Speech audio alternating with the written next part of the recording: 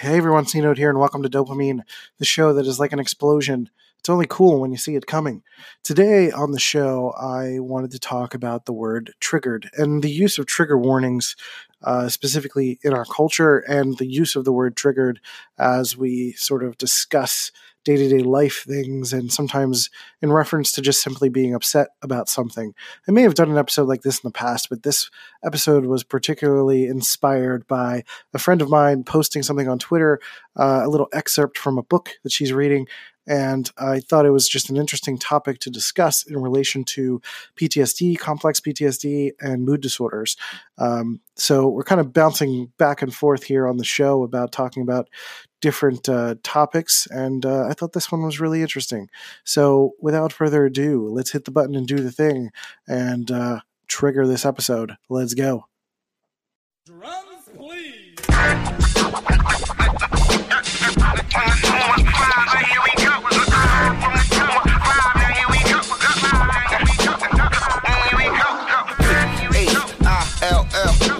North, west, south, west, side, right. Now here it is. All right, everyone, welcome to the show. C-Note here. And for those who don't know me, my name is Christian Rivera. I am a multimedia designer and creative consultant. And the show is all about mental health and, being a creative person and all of that stuff. I don't really have a tagline for this show, per se. It's just about helping people realize their potential, essentially, in one way or another, even sharing my own personal stories. Today, I wanted to talk about triggered, the word triggered, and what it really means, because there has been quite a bit of, for the past few years, it's been used as like a catch-all term for when someone gets upset about something. But in its actuality, triggered is typically in reference to PTSD or something going on mental health wise, typically within a mood disorder as well. You can get triggered by something, and that could lead down a course of action that gets you to a place that doesn't, bode very well. It can be really tricky talking about triggers because we need to typically during recovery for therapy of some kind, whether it's for PTSD or working through mood disorders, doing some sort of cognitive behavioral therapy, we're typically trying to work through the notion of these triggers and having to assess what's been going on with ourselves in relation to what triggers us. So if you are someone that has difficulty going to a certain place for some reason because it triggers an emotional reaction or a series of events or maybe a mood disorder trigger, that essentially is going to end up being a place that you will naturally avoid. I think it's, sort of mental protection to make sure that we don't go to these places that could potentially harm us. And because we've had previous experiences in that place, we assume that it's going to continue to harm us. One of the things that I find really tricky with triggers is identifying the actuality of what is threatening to you versus the dissonance of what you think is threatening you, right? So those two things can be really tricky. And I should say that when I'm talking about triggers and all of this stuff, I'm not a therapist. I'm not a licensed person. This is stuff that I'm dealing with in my own personal story and stuff that I've experienced with other people sharing their stuff as well.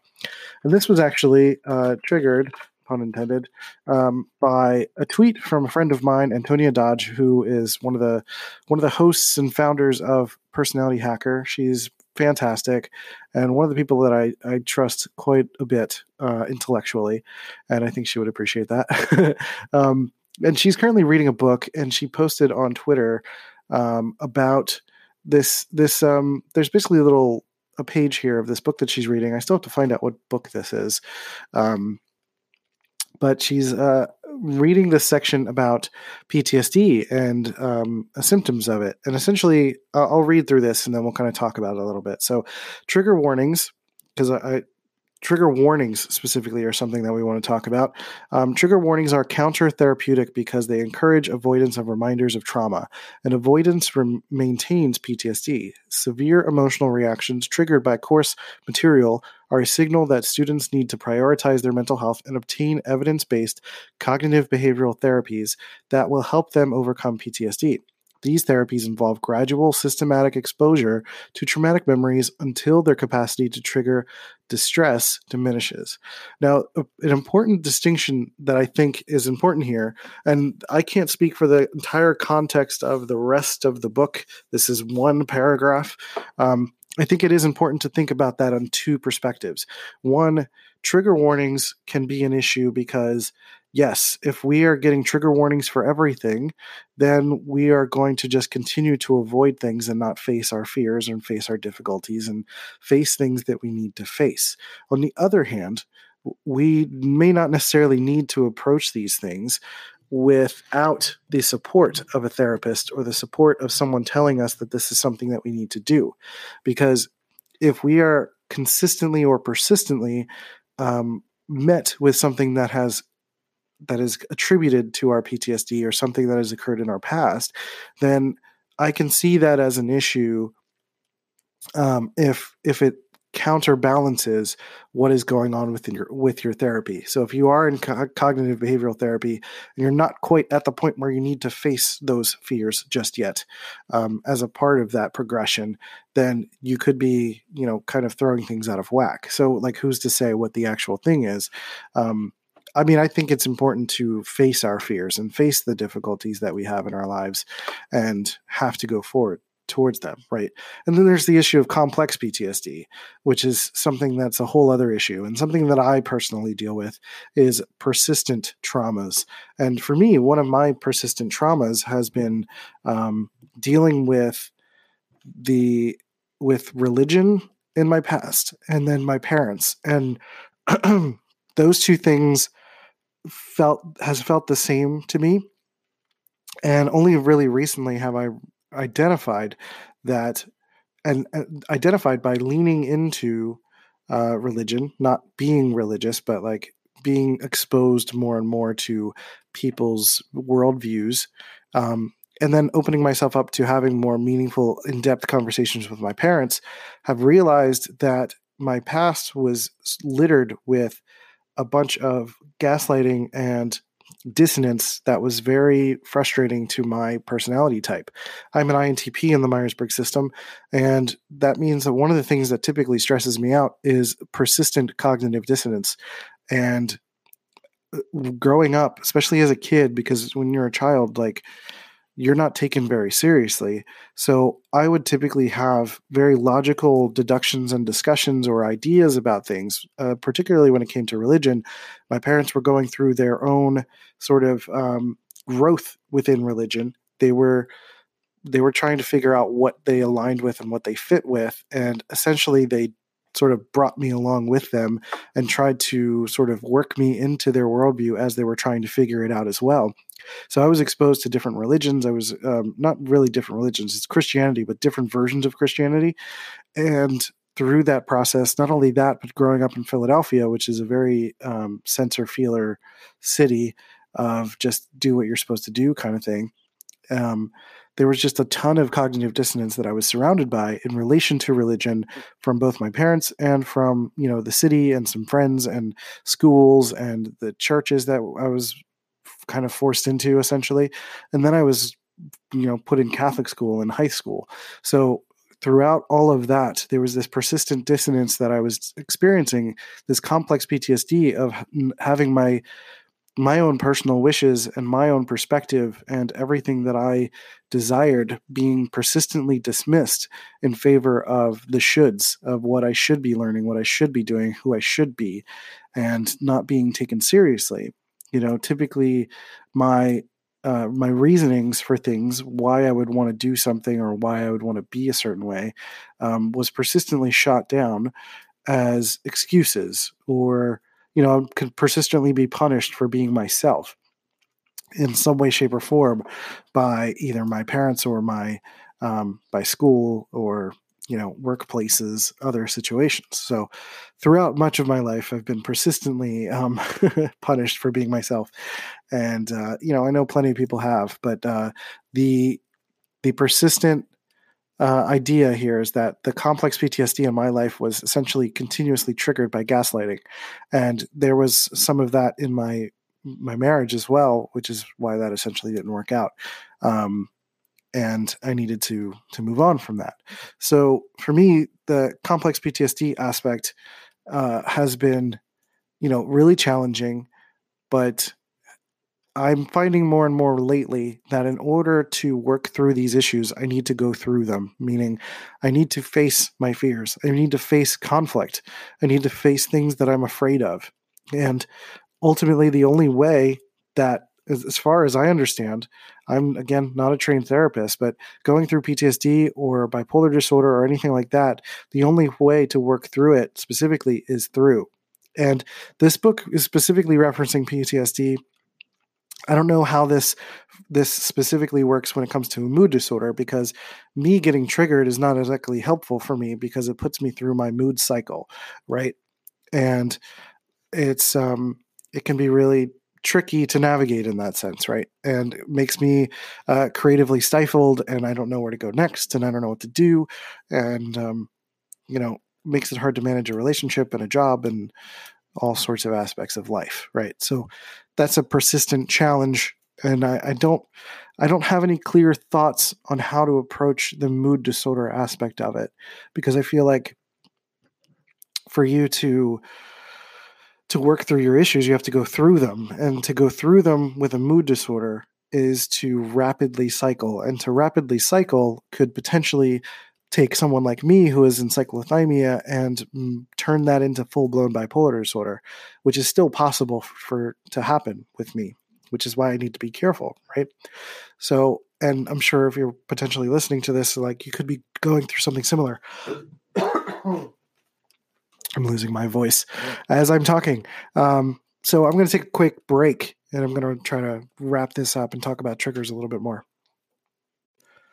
All right, welcome back. Taking a swig of water. I think I'm okay. We'll see how this goes for a little bit.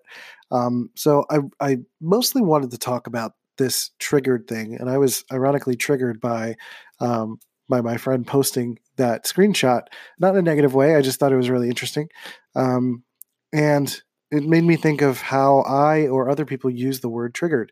We use it in sort of political discussions, or sometimes we use it in loosely in everyday life, that maybe you're upset by something and you simply identify it as triggered. And I think triggered is very tricky to talk about. We can use it casually as a means to reference something that upset us again, or use it as something to, because like okay, let me back up. Most of the time, I don't realize in the moment when I'm quote unquote triggered by something. Now, it's very different for me because I'm dealing with complex PTSD and mood disorder. But I know that some people who are dealing with PTSD will typically experience something in the moment, right? They'll be taken back to that place or experience the intense emotional experience of what was, and they'll experience it in the moment. And that can be really scary, especially to go forth and go towards triggers and try to figure out how to navigate things.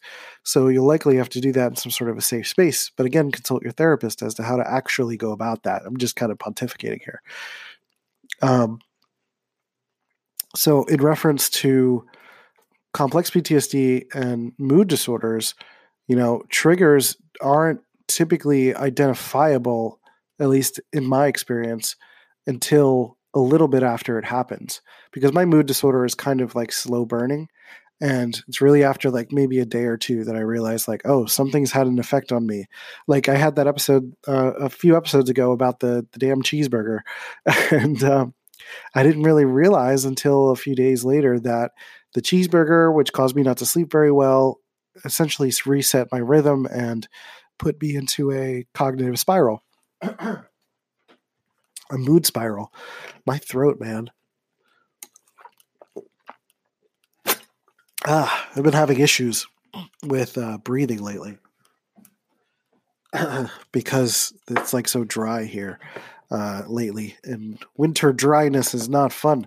And I can't really breathe out of my nose, even though I just took Mucinex. I'm just like, I'm totally clogged up. It's the worst.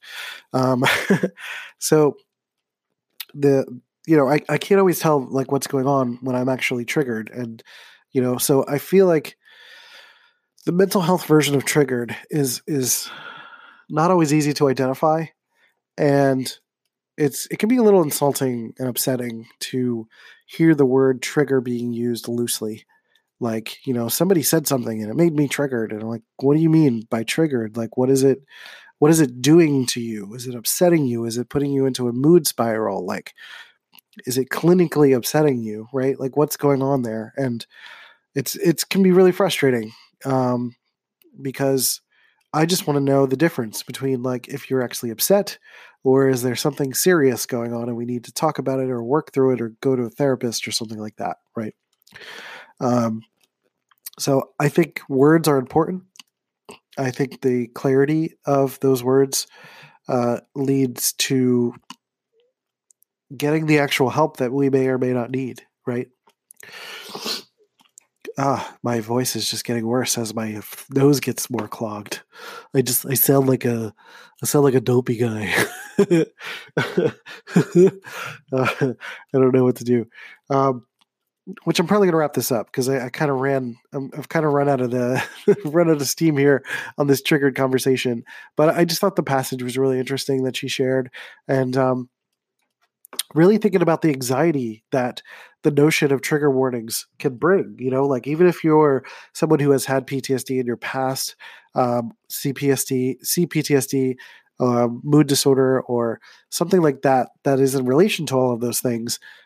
Like, seeing a trigger warning in like an upcoming talk or a podcast or something like that could create anxiety when it's not necessary, right? And being sort of unexpectedly exposed to something could be positive for your mental growth. But I do recommend that you work with a therapist on that, and work through cognitive behavioral therapy. So I'm going to read the paragraph one more time just so you can kind of get the context for exactly what I mean. Trigger warnings are counter-therapeutic because they encourage avoidance of reminders of trauma, and avoidance maintains PTSD. Severe emotional reactions triggered by course material or a signal that students need to prioritize their mental health and obtain evidence-based cognitive behavioral therapies that will help them overcome PTSD. These therapies involve gradual, systematic exposure to traumatic experiences until their capacity to trigger distress diminishes. So it's continued exposure to sort of, almost make yourself comfortable with the notion of these experiences. Again, it's sort of connecting the dissonance to reality and letting yourself know that, hey, this is not as bad. This is not that past experience. This is not the same thing. This is a completely different thing. And persistent exposure is important. Avoidance is the bad thing here. Avoidance is the root of anxiety and dissonance and everything that makes us feel bad.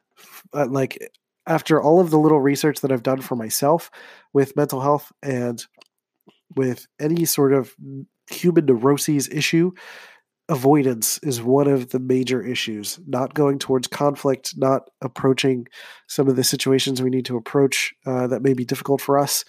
There's just so much that lives within that realm of avoidance, and just not necessarily being deterred by trigger warnings is could be good for your growth. Again, recommend talking to a therapist. I can't tell you what to do here, but I think it's important.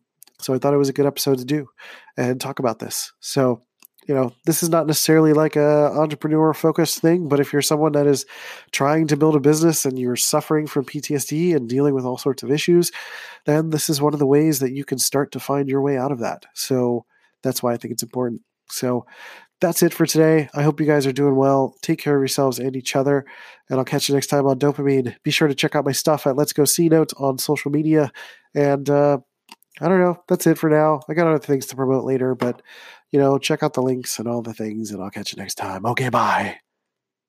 Hey, you beautiful human. Thanks for listening to Dopamine and providing your support for this show. I really, really appreciate it. If you really love this show, leave a review on iTunes and Stitcher to show some love for the podcast. You can also check out cnote.media to check out my work and my courses. But with that, we'll catch you next time. See you guys later.